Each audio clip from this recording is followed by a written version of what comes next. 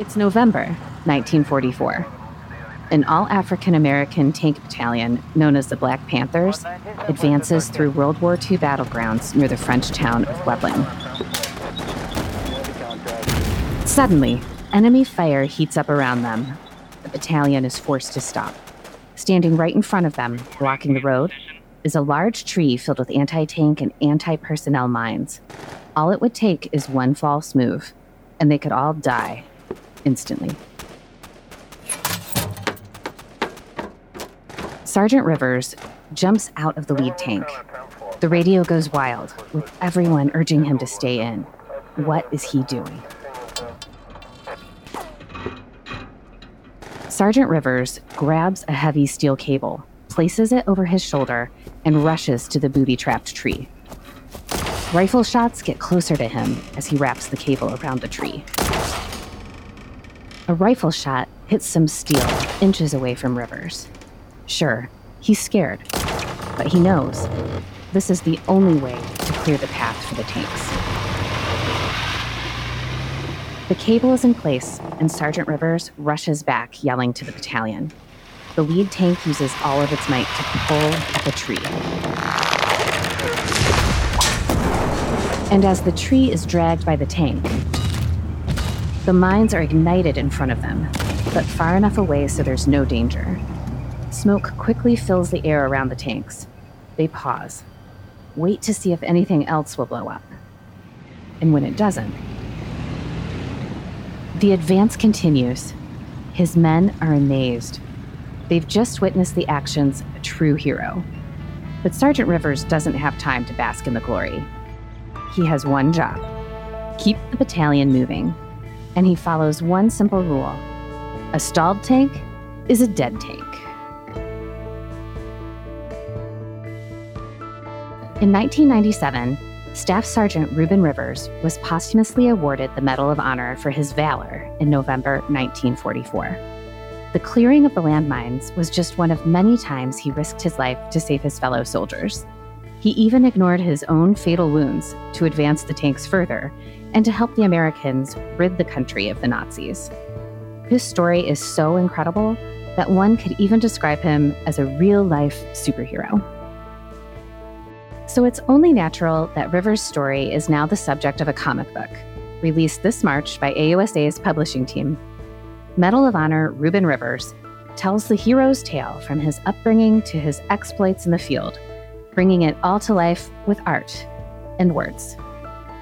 Those words are written by comic book writer Chuck Dixon, and in today's episode, our hosts sit down with him to discuss the project, talk about the military-themed comics he's written in his career, and learn how paying taxes can lead to artistic inspiration.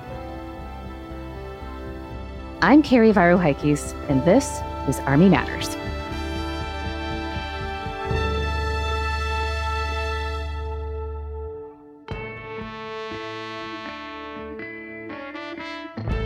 Welcome back to Army Matters. I am your co-host, and I got a good friend with me today. Hey, good friend. So what are we talking about today? Well, we're talking about something fun. Actually, we're going to talk about comic books. Nice.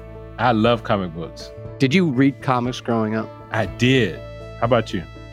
No, I never really did. I don't know if it's because we didn't have money to buy them. There was only like one little store in town that actually sold them. Yeah. And they didn't sell many. I Right. remember that. It was like a little corner store. That corner store? Yeah, small town. Right. Did your mom send you to the corner store, go get some butter? Did they call you Danny or Daniel? Depends. My brothers call me Danny. Okay. My mother, if she was upset with me, would call me Daniel. Daniel. And then I had a childhood nickname that my mom and dad called me. What was your nickname? I'm afraid to say. Go ahead. We want to know. It was Booper. Booker? Booper. Boop.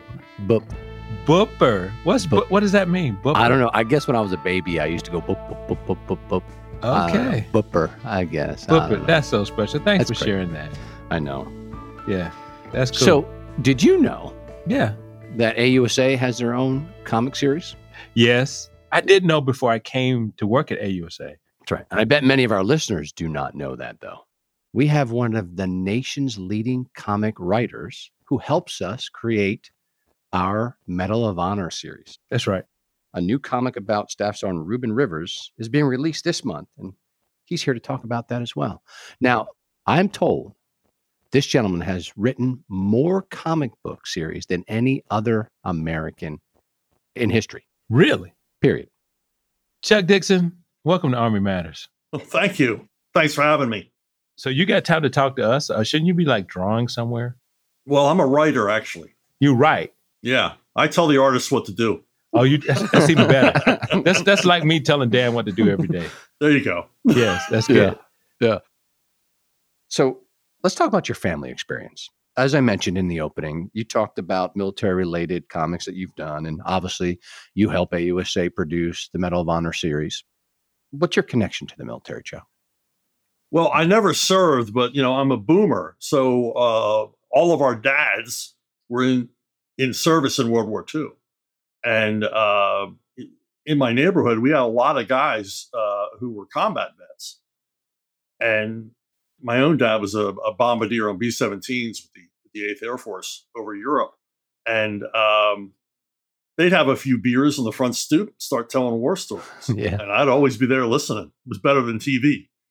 And that created a curiosity in me. So whenever I meet any vet, even recently back from Afghanistan or wherever, I've always got questions.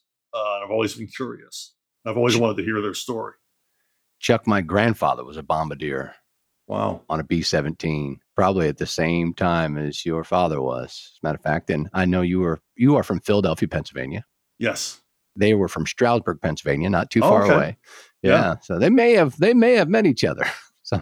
My dad was a high school, not even a high school dropout. He dropped out of school at 13 during the Depression. Mm-hmm. But he was a mechanical genius. And he wanted the Distinguished Service Cross for suggesting mechanical improvements to the Norden bomb site. Oh, my goodness gracious. Which they made it more accurate. So talent runs deep in the family, and you're going to hear that. Our listeners are going to figure that out today. Now, back to your father, though, before we move on. He had a friend that your father always talked about. Can you tell us about that? Yeah, my dad would always talk about his friend and the horrible things that had happened to his friend over Europe with flak and the horrible things his friend had seen. After my father died, we found out there was no friend. Those were his experiences. Those were things he saw. I guess it was a sense of humility. He didn't want to I'm a big hero or brag or anything like that. But, he shared his experiences through this imaginary friend that served with him. Yeah, that's an incredible perspective.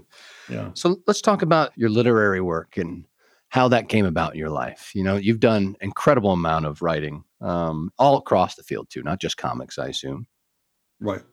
Where did this all start, Joe? Where did that passion come from?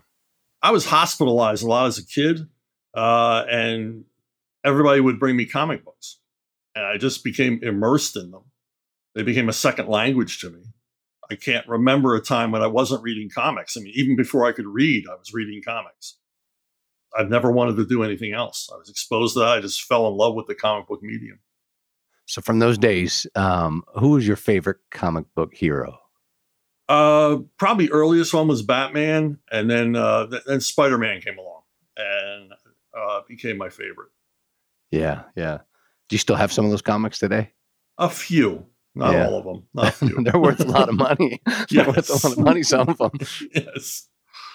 So, Chuck, one of the first comics that you wrote when you started this industry was a series called The Nam for Marvel Comics. Can you tell us your experience in writing that? The Nam was created by Doug Murray, who was a Vietnam vet. And after a while, they decided to change writers, and they asked me to write it. I was like, I'm not a Vietnam vet. I wasn't there. Mm-hmm. And I said, I don't feel right doing it. And so my editor said, well, talk to Larry Hama, who is famous as the creator of so many G.I. Joe characters. And he was an editor at Marvel at the time, and he was a Vietnam combat vet. Mm-hmm. I told Larry my problem, and Larry said, you'll do the homework. You'll show the respect. He says, I trust you to do a good job on it. So I took it. And it was quite an experience because Wayne Van Zant, who I'm working with on the Medal of Honor comics, he was my artist, and he introduced me to dozens of guys who had served in Vietnam. So I could check facts and hear stories. And And that was an incredible experience talking to all these guys on the phone. So, Chuck, another military title you did was called G.I. Joe, which is one of my favorites. Go Joe! How cool was it to write for Duke, Cobra Commander, Snake Eyes, and the rest? Well, on G.I. Joe, the proudest thing I was is that when IDW decided to do it, that Larry Hama was like, yeah, get Chuck to help. It's such a great ensemble cast. Yeah. Each character is so distinct. I always say that Larry created a comic book that, was way better than any toy tie-in comic deserved to be. He really put the work into it and made it something special on its own, not just a gimmick tied to a toy.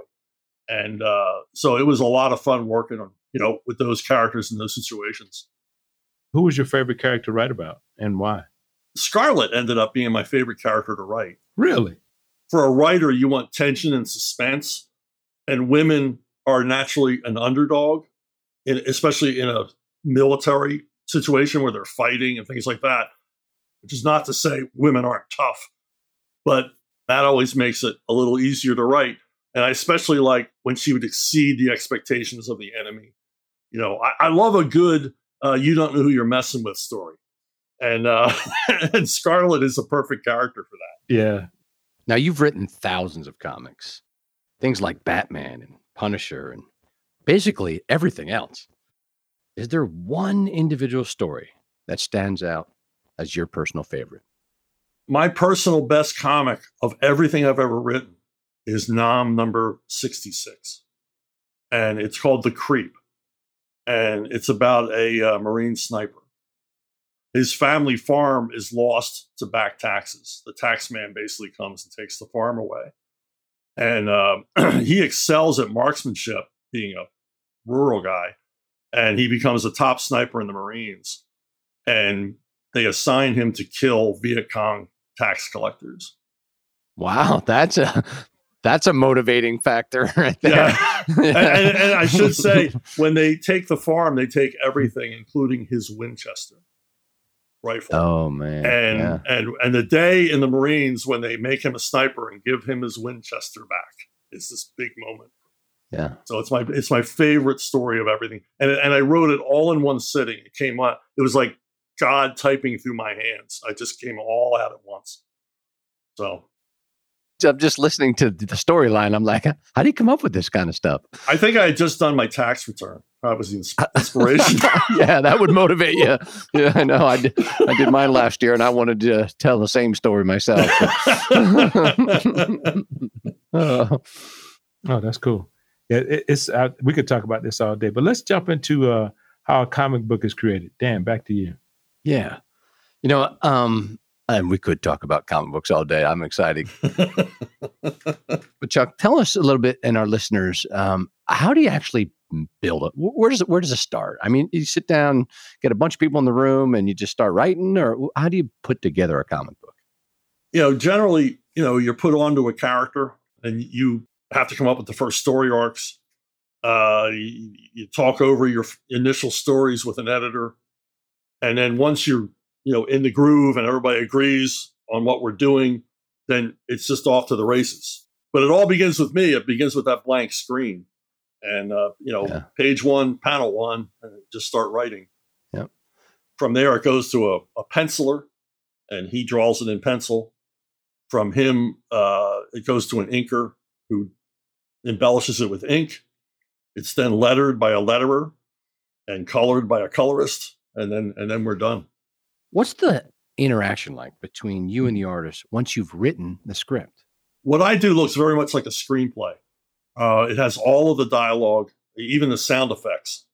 Every artist works a little differently, but generally what the artist does is he'll hopefully read the whole script. I've had artists who will just go page at a time, and that never ends well. So he reads the whole script and then begins breaking down the pages into loose layout form. And generally he'll blow them up to do the finished pencils.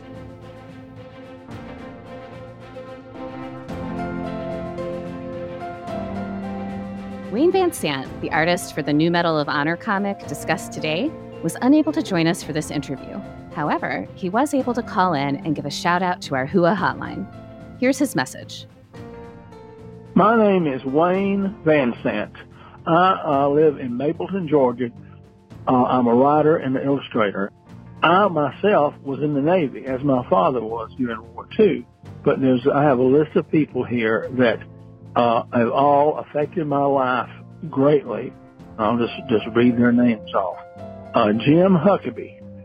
He was in the Signal Corps in the Southwest Pacific between 1942 and 1945. He passed away about 3 years ago, right before he was to turn 100. Another is Otis Bentley, 3rd Division, 15th Infantry, 1942-1945. Crawford Roddy, 85th Division, 1944-1945. James Pugh, 7th Division, 1945. Gene Tidwell, another uncle, 92nd Field Artillery Battalion, Korea, 1950-52. And one of my best friends, Joe O'Donnell, 173rd Airborne, Vietnam, 1968-1969. Thank you. If you'd like to give a shout out to someone in the Army family, leave us a voicemail at 703-236-2914 or email a voice note to podcast@ausa.org. Have you purchased your AUSA swag yet? Be proud to show your support for AUSA, which in turn shows your support for the U.S. Army and our soldiers. Check out all AUSA swag at shop.ausa.org.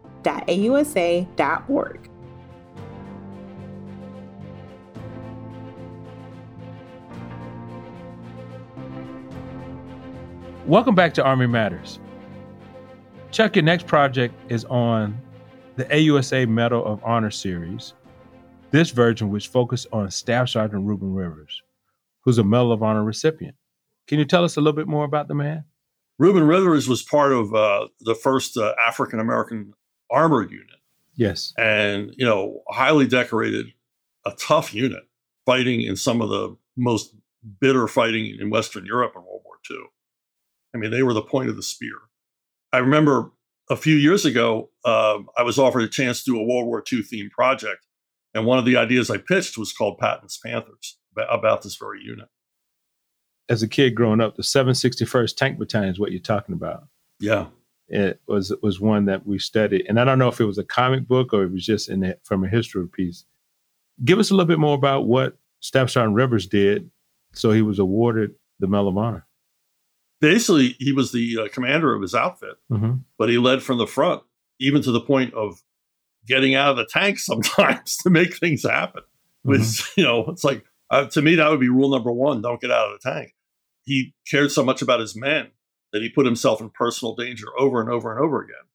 And to the point where he was told to withdraw, but basically said, look, as long as I can see the enemy, I'm going to keep on fighting. It eventually cost him his life because he was going to, cover the retreat of the rest of his unit. So, Chuck, the artist on this project is Wayne Van Sant. I think you worked with him before. Can you tell us a little bit more about him? Wayne's awesome. Okay. We worked on the Nam comic together. Right. He was an enormous help. And Wayne is a guy who will do the homework. Right. You'll find the right number of buttons on every tunic in a Wayne Van Sant story. Right. He's got a vast, vast visual library of just about every period of American military conflict. So when I'm writing for a guy like that, I rest easy because I don't have to describe everything to him. I try to provide a lot of visual reference from my artists, but with Wayne, he's got it all. Now, what kind of research actually goes into a story like this? I mean, it must be more than just using the Medal of Honor citation, right? Joseph Craig, my editor, does most of the research. Joe gives me the foundation. I mean, and a lot of stuff to look at. If there's videos, he sends videos. If there's audio, he sends audio. So there's a lot to go through. But even then, sometimes I'll look around a little bit on my own, largely to get dialogue, because a lot of times we don't know what these guys said. Was there anything they said that was interesting? And you kind of have to go outside because the citation itself is, you guys know it's real dry.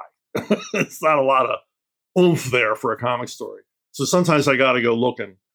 And then the process with the historians and the rest comes through, and lots and lots of notes. I do more rewriting on this than I ever do on anything else I work on. Yeah, because you want to be really accurate. Like the Ruben Rivers story, I wanted him up on that turret with the Madus, and Joe's like, yeah, but that's not really realistic. Is Joe over editing? Is he? No. He can say he's got to be accurate though, because he's keeping it honest. He's keeping me on. I mean, I'm going right for Haunted Tank, Sergeant Rock, because I'm a comic book guy, Yeah. And he's like, nah, it's not as dramatic, but it wouldn't look that way. And for our listeners too, we mentioned Joe's name a few times. Joe Craig. He is our director of our book program here at AUSA and does phenomenal work, not just with the graphic novel series, but with helping people get their work published and editing. And he is an incredible editor. But if you want to poke him a little bit, Chuck, if he's working you too hard or editing you too hard. No. He's a very patient man. Okay. I mean, he's working with comic book people. Yeah. Send me a note. We'll take care of it. No. I'll hold up a help me sign. No, okay. He's very patient because it's like herding cats working with comic book people. I can only imagine. Chuck, before we let you go, obviously you have passion for doing this. We've talked about several things that you've worked on, military related throughout your career. But which Army military story would you love to tell that hasn't been told yet? Oh, boy. I would love to do a graphic novel about George Patton during the Mexican expedition. It's a story that doesn't get told very often. Wow. It works as a Western and a war story. Yeah. Because Patton was a very romantic figure about the American West. And he basically, he was serving as a soldier, but he was also living out a lot of his Western fantasies in Mexico. And it's interesting. It's jaw dropping. Like, no, that didn't really happen. That kind of stuff. And it's a story that needs to be told. Yeah. I mean, he was portrayed as a very charismatic guy in the movie Patton, obviously. Yeah. So that would be a pretty interesting story. Maybe we'll have to get Joe Craig to commission some work with that, with you, Chuck, and we can turn that into a graphic novel series as well. Yeah. So you grew up in Philadelphia. I got a couple of questions. I'm a Pennsylvania boy myself, born and raised, and it is the greatest state in all of the Union. And are you still living in the Pennsylvania area, Chuck? No, I'm in Florida now. Oh, you got to move down to the sunshine, huh? Yeah, sunshine. Yeah. But you did grow up there, so I got to ask a question. I grew up there. And this is a PA boy question. You'll get it right away. Okay. What's your favorite cheesesteak place in Philadelphia? There used to be a place called C. Kane Pizza, and that was the best cheesesteak. Yeah. A lot of people go, do you like Pat's or you like Geno's? Yeah. I don't like either one. They're not real cheesesteaks. And you know what? You're a true Philadelphia boy. I could tell because you're right. Because all the tourists would tell you Pat or Geno's. No. Hey, and they're not bad places. I'm not knocking them. They're not bad. They're not, but those aren't cheesesteaks. They're not cheesesteaks. No, they're not cheesesteaks. Yeah, mom and pop shop is the best place. Find one. They're all different. They all got their little spin. But it's all in the bread. That's the secret sauce. Oh, yeah. It's all in the bread. Yeah, it is. Well, Chuck, it's been incredible just to spend a little bit of time with you. And thank you for the work you do for us, highlighting the heroic acts and deeds of our nation's heroes of past. And we look forward to working with you in the future. Thank you. We just finished hearing Chuck Dixon talk about writing the stories of real-life Army heroes. Here at AUSA, we recognize them in many ways, and today's chapter spotlight focuses on some of them. On December 6th of last year, the Texas Capital Area Chapter held an award ceremony bestowing honors to some of its members, including Major General retired Patrick Hamilton. Attended by retired military, active duty soldiers, and special guests, Chapter President Colonel retired Gary D. Patterson also celebrated the 387th birthday of the National Guard with a formal cake cutting, and remarks by Brigadier General Tanya Traust, Director of the Texas Military Department Joint Staff. Congrats to those heroes who received awards, to everyone who attended, and to the Texas Capital Area Chapter. If you or your chapter would like to be profiled on the show, please email us at podcast@ausa.org. Hooah.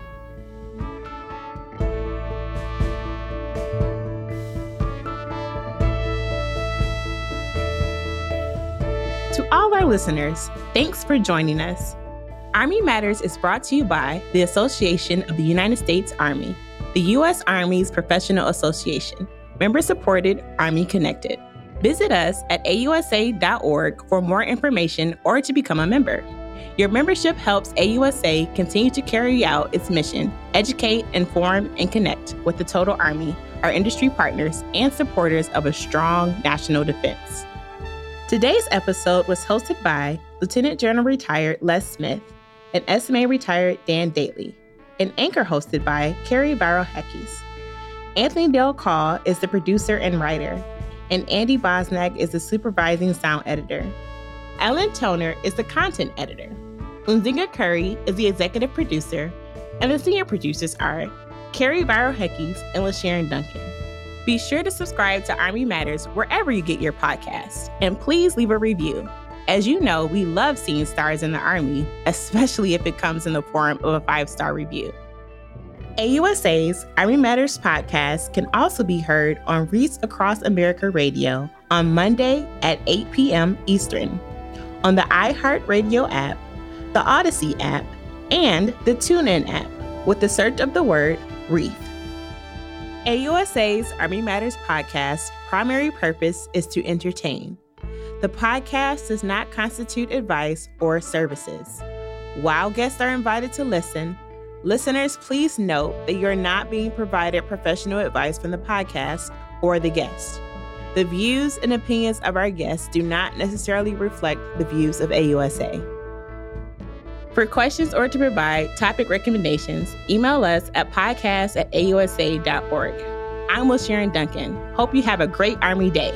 Hooah!